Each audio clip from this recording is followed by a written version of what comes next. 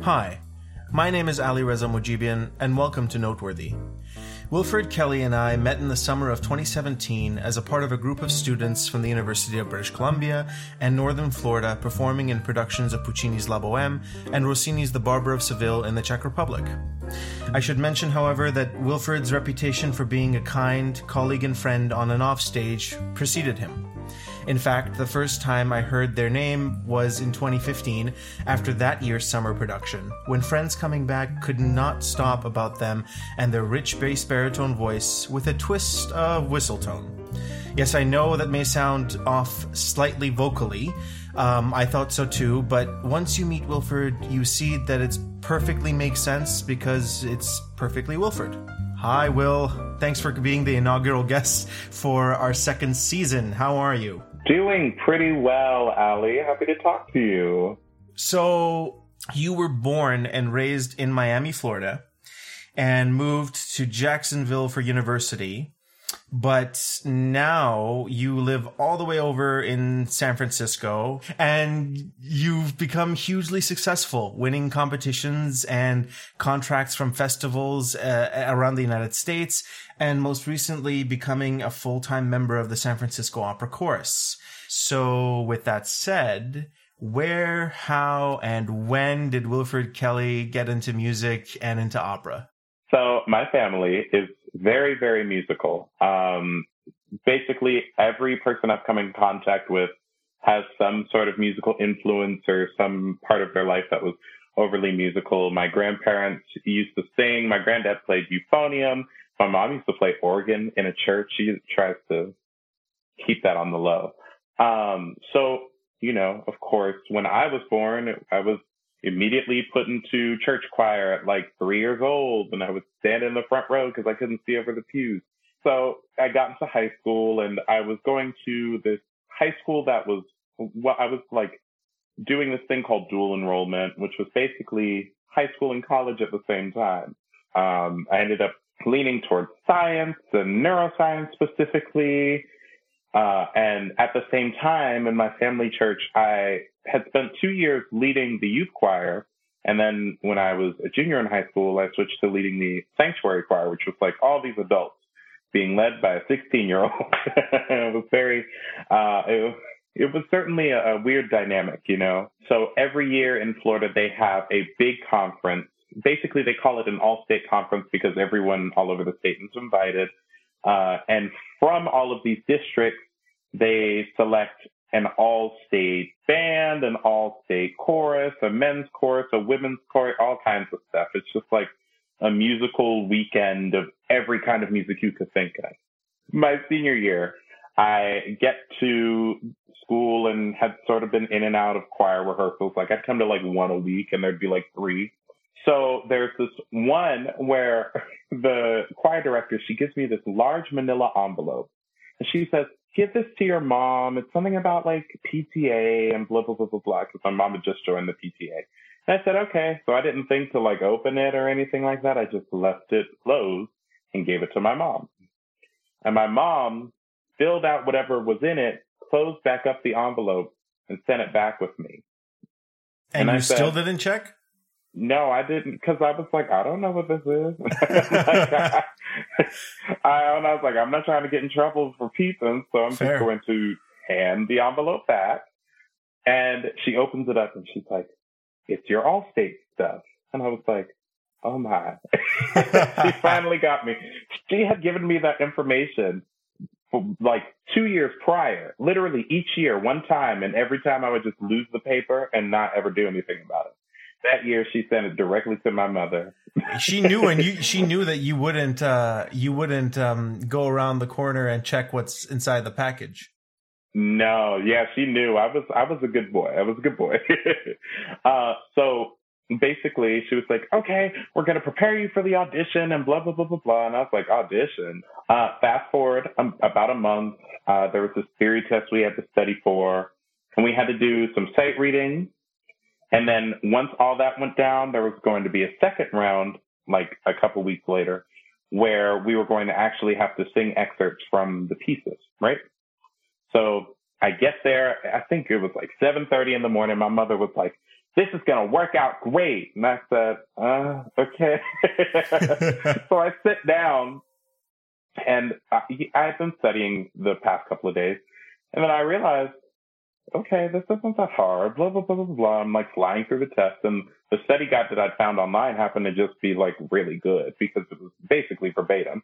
So I fly through the test, and I was like, maybe that'll go well. I didn't expect to have a shot at this at all. So then we go into the sight reading.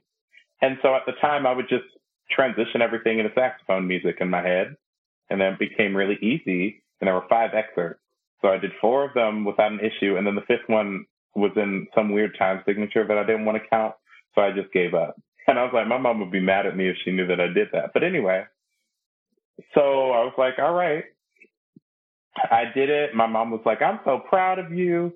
2 weeks later, I get to school one morning, and the course director is standing outside the building staring at me. And I said, what is she doing? And then she waves me over. And I was like, what's up? She said, you made it to round 2. And she was like, you had the 8th highest score in the district on everything. And I was like, what? I said, oh my gosh, okay. So round 2, we show back up to the school. We're in a cafeteria, and we're all like sitting with this music. I just had never seen this many musicians in the same place at the same time. Like, even being in band in high school, it was cool, but our band was our band. It was like 40, 50 people. It wasn't like a room of 200 teenagers all singing the same, like what? So it was like exhilarating. I was like, oh my gosh, I'm so new to this. And the little show kids that were used to it were like, this is your first time? You've never gotten in? What are you saying? Me and the mic, Mariah Carey? I don't know. So I go into the audition. It ends up going well, and one of the judges smiles at me. And I said, okay, whatever. Literally the next day, my director is screaming when I walk onto the campus. She says, well, you got it. You got it. I'm like, what? Oh my gosh. And I was like, okay, I don't know what this means. So fast forward, we go to Tampa, and we're at the thingy, and there was a college fair. My mom used to tell me, whenever there's a college fair, you go. And I said, okay. So I went to the college fair, and I'm walking through, and my director said, you should look at the UNF table. My daughter goes there and had great things to say about the choral program and blah, blah, blah, blah. And I said, okay, whatever.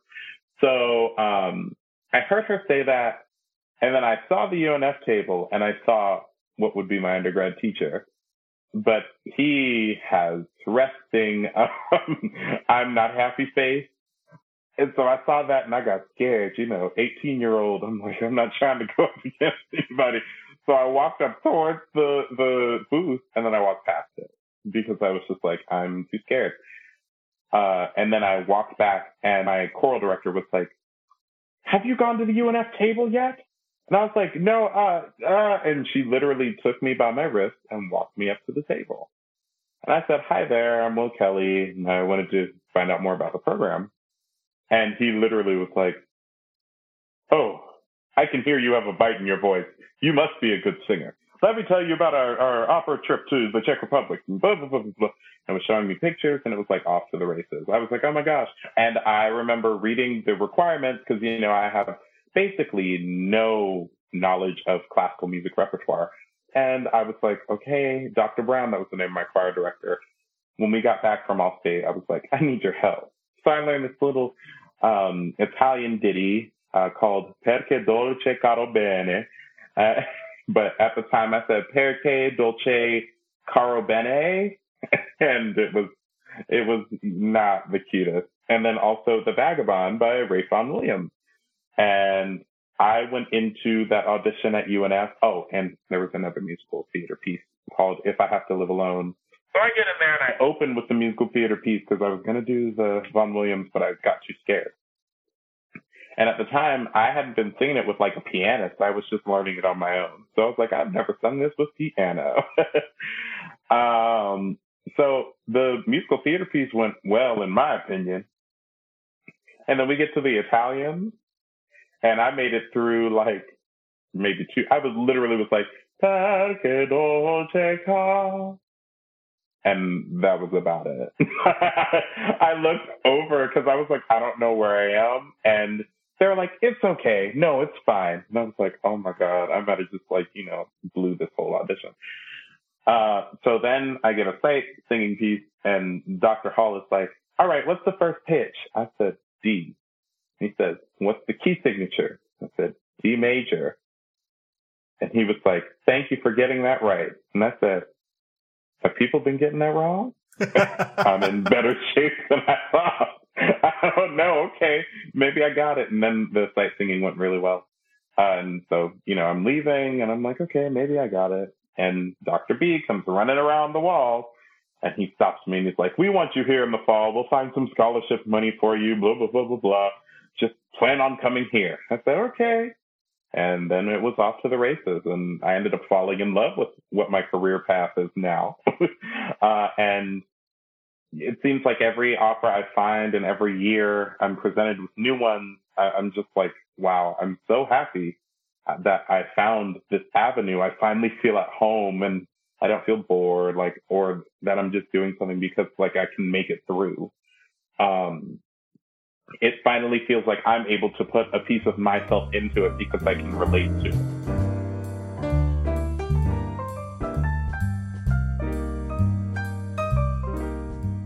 Your most recent accomplishment has been attaining a full-term contract with the San Francisco Opera Chorus, but you were also a member of the studio art. You were a studio artist for with Wolf Trap Opera in their 2019 season.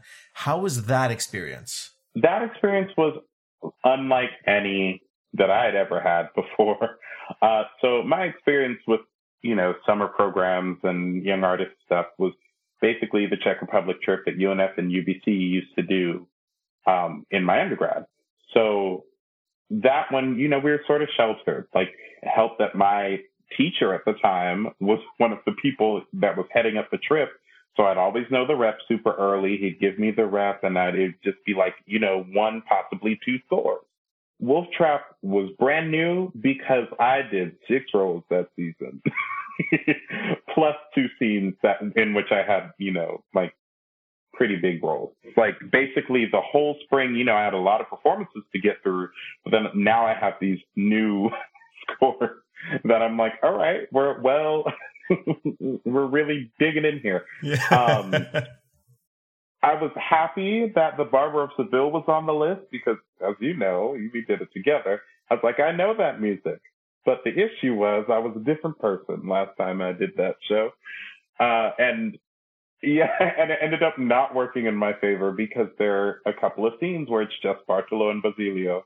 And I found myself saying the wrong person's line. Oh! So, yeah, Wolf Trap certainly had my mind in bundles. I also was presented with the wonderful challenge of covering a role in a show that I was also in Ariadne. I was the wig maker, and Tara Faircloth was our director, and she staged this crazy, basically the music master, the wig maker, and the lackey were always on stage because she had basically what was an offstage thing to what the theater of Ariadne was on stage. So you could see us, doing people's hair and arguing over things and dealing with props and stuff like that. But in the cover run, you had to know the staging of the person that you're covering. And I'm like, well, that sucks because literally all the time I'm on stage as the wig maker, I'm also in a different place. So I ended up having to request extra rehearsals because I was like, I literally don't know what's happening because my back is to who I'm covering now, and we're getting staged at the same time. So it was weird balancing that. That being said, it really showed me the capacity that I had for learning music in a short amount of time. And it presented me with a whole bunch of professional opportunities that I did not think possible. Lawrence Brownlee was the lead artist in residence, so he was just hanging around the Barnes for like 3 weeks of our summer. I was like, hello. We had a lot of conversations about being a Black artist in this business, and it just, you know, it's very encouraging and strange. You know, like you just see like such a star walking around, and you're like, oh wow, he's playing ping pong on the back and whooping everybody too. Doesn't he also play tennis? Yes, he does. Okay, and he was asking people to play with him like during that thing, but after we saw him on the ping pong table, I was like, no, unless it is volleyball, you won't catch me out there embarrassing myself.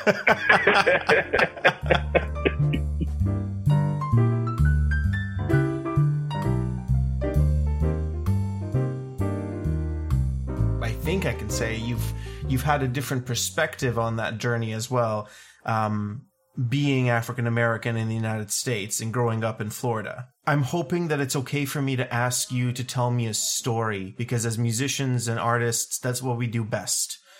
Can you tell me your story? So when I was very, very young, my mother used to be a teacher. She was a teacher of 11th grade honors English. And I remember my mom would be at the school at like 5 o'clock in the morning, and we would not be leaving till 11 p.m. And it was always because she was over all of these clubs in which she stressed Black history and stressed, you know, be proud of being Black and be proud of the skin you're in, and, you know your history, know your heritage. And so, you know, so I'm like 2 or 3 sitting up there in the presence of these people, and in the presence of my mother, who was inspiring students to, you know, really look into themselves and get to know themselves and get to know their history and their heritage. And so, you know, I always found that to be really cool. As I got older, you know, her sight turned to me a little bit, and we started talking about the civil rights movement. And my mom got me this book I will never forget, and she's gonna laugh when she hears it. But it was called Free at Last, and it discussed about 40, is a little bit more than 40 people that lost their lives in the civil rights movement that are recorded. And each page was a different gruesome story of how someone died within the civil rights movement. And it really, really affected me. You know, I had not really experienced any of the type of racism that was detailed in this book. You know, I had been around for a couple of questionable things. Like my mom, when I was in first grade, I was at this Montessori school, and the teacher was racist. I was in trouble every day, and I would never know how I ended up there. Like, it was like, wow, I'm getting a note home to my mother every day, but my grades are all A's. So it, like, you know, something's not adding up. Turns out there was quite a bit of conversation between my mother and other members of the staff, and then eventually the teacher, that basically indicated that the teacher was discriminating against me. And, you know, at the time I was like 6 years old. But I didn't think anything of it. I was just like, well, I'm at a different school now, so that's the end of that. But here I am now with this book in my hand. Like, you know, being Black isn't necessarily as cakes and roses as you may think it is. It got a little hairy towards the end of my middle school life. I was 14, and this is going to add another trope of marginalization, so I hope everyone's ready. I started to really take note of the fact that I was attracted to boys. And I had sort of ignored it for the longest time. You know, I was like 14. At the time, my mom was married to someone who was very abusive to me. Originally, it was physically, but at that point, it was completely mentally. Like, it was just like emotional abuse on the daily. And I never felt comfortable enough to be myself. And he would isolate me from people that would allow me to be myself. My grandparents would allow me to be myself. He'd like stop me from talking to them for months at a time, but they lived 30 minutes away from us. My aunt was super open, and my uncle, when she married him, you know, they were super open. And let me be myself. But I wouldn't see my aunt for months. So, I had all these people that were super in my support, but, I was cut off from them because he would try to isolate me. But I remember there was this one Saturday morning, my mom came into my room and she's like, I want to talk to you. And we were talking about relationship stuff. And I just blurted out, Mom, I like boys and girls. We all knew that I didn't like girls. But listen, I had to find some kind of middle ground so I don't hurt anybody here. So my mom was like, oh, okay. She was like, is that how you really feel? Like, she was like, is that, like, do you feel like forced to say that? I was like, no. I was like, honestly, I feel better. And she was like, oh, okay. Well, she's like, I love you no matter what. And she was just super nonchalant about the whole situation. Fast forward a couple of days, my mom mentions it to my stepdad at the time. He freaks out and immediately starts calling me this pedophile and, black men aren't meant to be feminine. And that's what you get for always being close to your mom. Because my mom, she was a single mom. I grew up till I was about 6 and when she got married to this man. It was just her and I, us against the world. So we were really close. And oftentimes, I really didn't like him for the whole time they were married.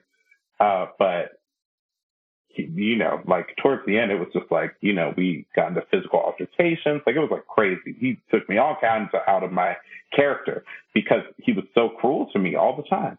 And this was one of the examples. So he was talking about how, I should have stuck with him and, he's the real man. And because I'm always hanging around my mom and my grandma, I never learned how to be a man. And now I'm up here liking men. And then he dotted it, I guess, like crossed it all up by saying, I would never be able to be alone with my little sister again. And I was like, what? Like, I was like, and he literally suggested that I was a pedophile because of what I had shared. And I was like, I was so confused. So I went back in the closet for the entirety of high school, and didn't come out again until I went off to college because there was this weird dissonance within me. And it was, perpetuated by the churches I was in and the people that I was around sometimes that, as a black man, you have a duty, and it's this hyper-masculine duty. You can't show emotion.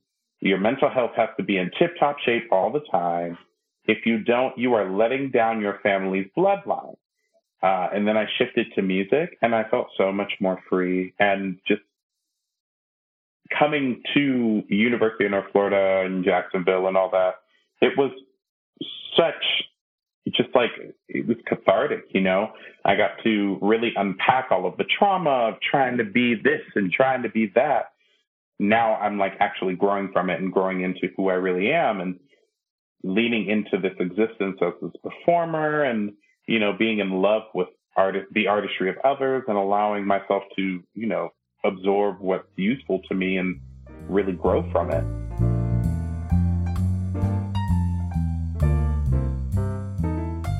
What do you think our generation of kids, the millennials and the zillennials, the Generation Z, needs to do to truly make the world a better place for the next generation? We're all going to make mistakes. Our parents' generation made mistakes.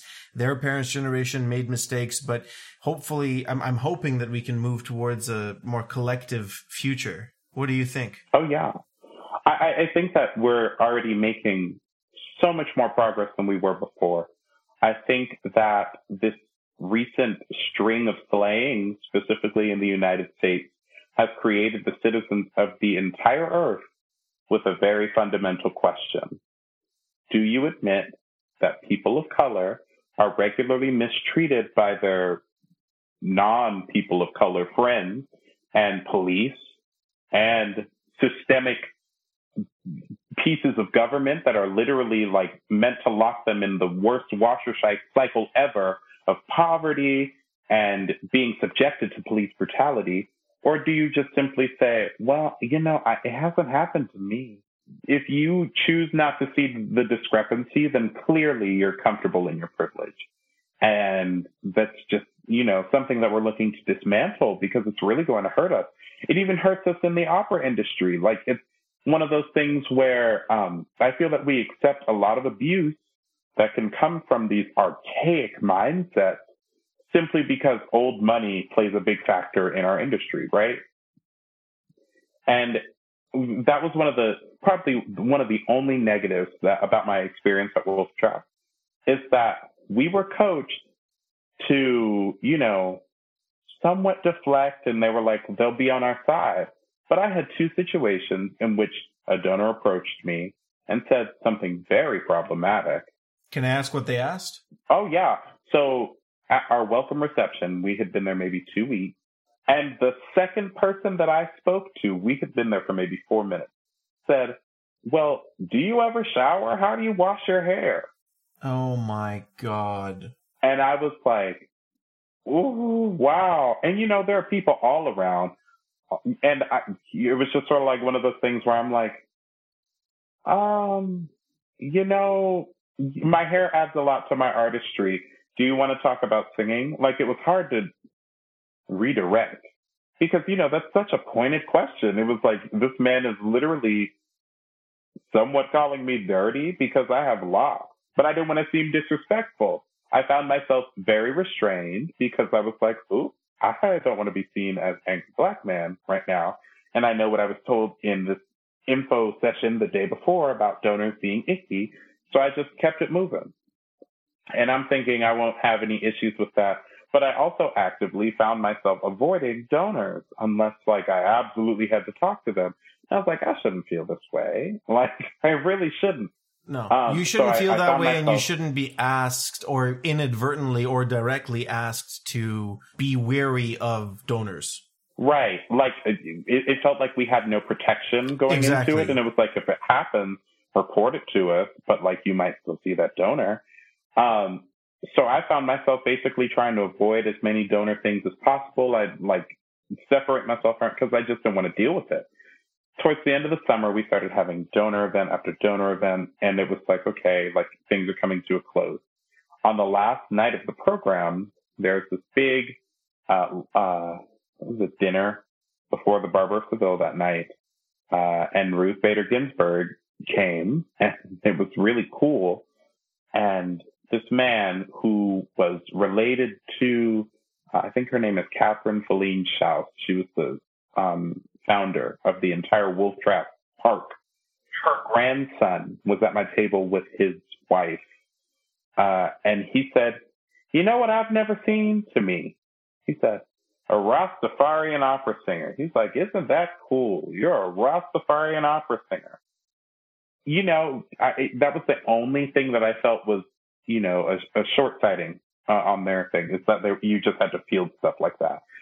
Because I didn't feel okay to respond and be like, that's inappropriate, But I say all that to say, there are these crazily problematic people. We see more and more people, like, did you see all that drama with the Richard Tucker Foundation? Yeah, of course. Yeah, oh my gosh. It's not only that there are problematic people, it's that in 2020, it shouldn't be you that's accountable for what that person is saying. It should be everyone who's around you, including the administrator who's supposed to be there for you. I hope that kind of message starts to grow even more so people get it. Oh, I think that people will absolutely begin to get it because I think there's been much more conversation about it.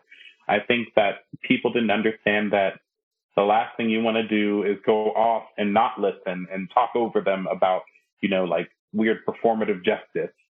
But the best remedy to this issue is to actually listen to our artists of color and see how they're being abused in our communities and see how we can stop that. I just think that we're in a very important time. Like, the tides are turning, and I feel very excited about it because it seems like there are a lot more open ears and open hearts because, this is a very real problem that affects everyone, not just Black people. And I am very hopeful about the amount of people that I've seen get on the right side of history.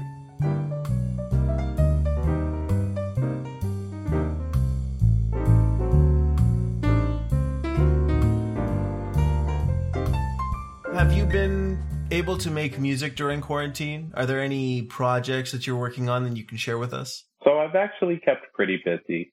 I finished my master's degree, in quarantine. Woo, class of 2020, thank you. So I was still making music quite a bit, along with doing Zoom rehearsals for the opera chorus, which unfortunately stopped when we canceled the rest of the performances for 2020. But I was making a lot of music, still taking lessons with Cesar, who's my teacher. I've been able to keep my church job. That's actually a funny situation.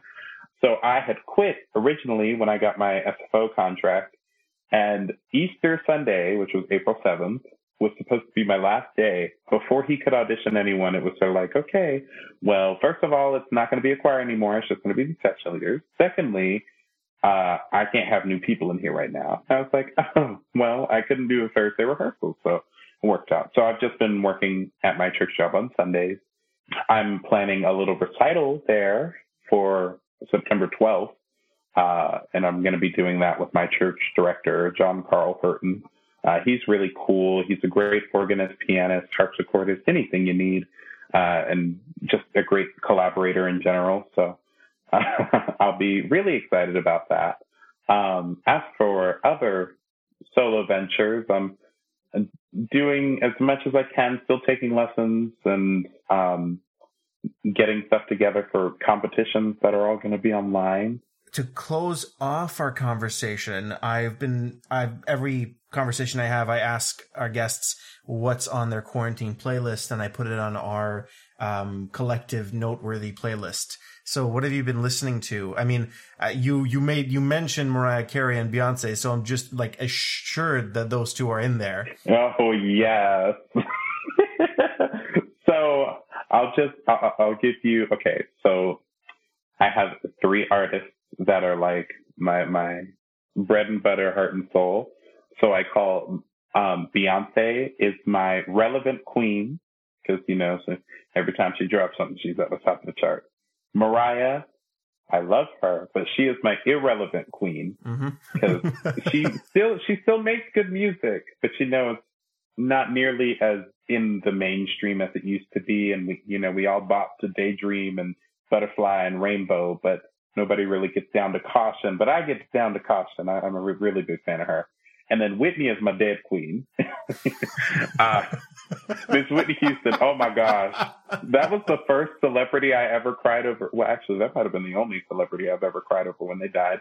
But literally, Whitney's entire discography, even Just Whitney, which was her album from like '02, where she split with Clive Davis and was just with L.A. Reid, and everyone hated it, like it was like her worst reviewed album. I still bop to some songs on that. So those have been the 3. So yeah, that's sort of like me on my pop side, and all of Beyonce's 4 and Whitney's second album, Whitney. Those are all of the top. And then for classical, I've just been listening to this level I'm recording.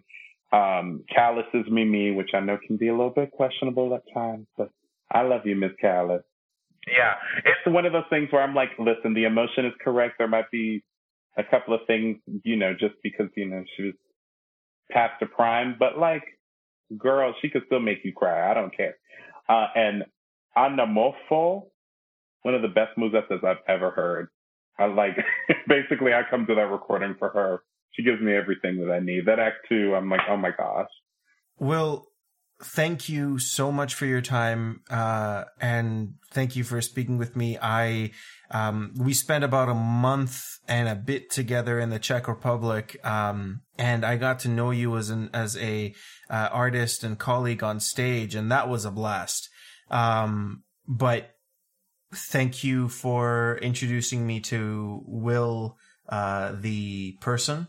I don't think we got much time to really get to know each other, and I'm excited to see where our friendship goes after this conversation. Thank you so much for coming on. Oh yeah, thank you for asking me. I'm so happy to be here, and I'm I'm glad we got to have a great conversation. Yeah.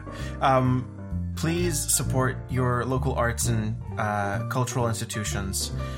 Please keep self-educating and do not be afraid of asking informed questions, because that's when the real dialogue can begin.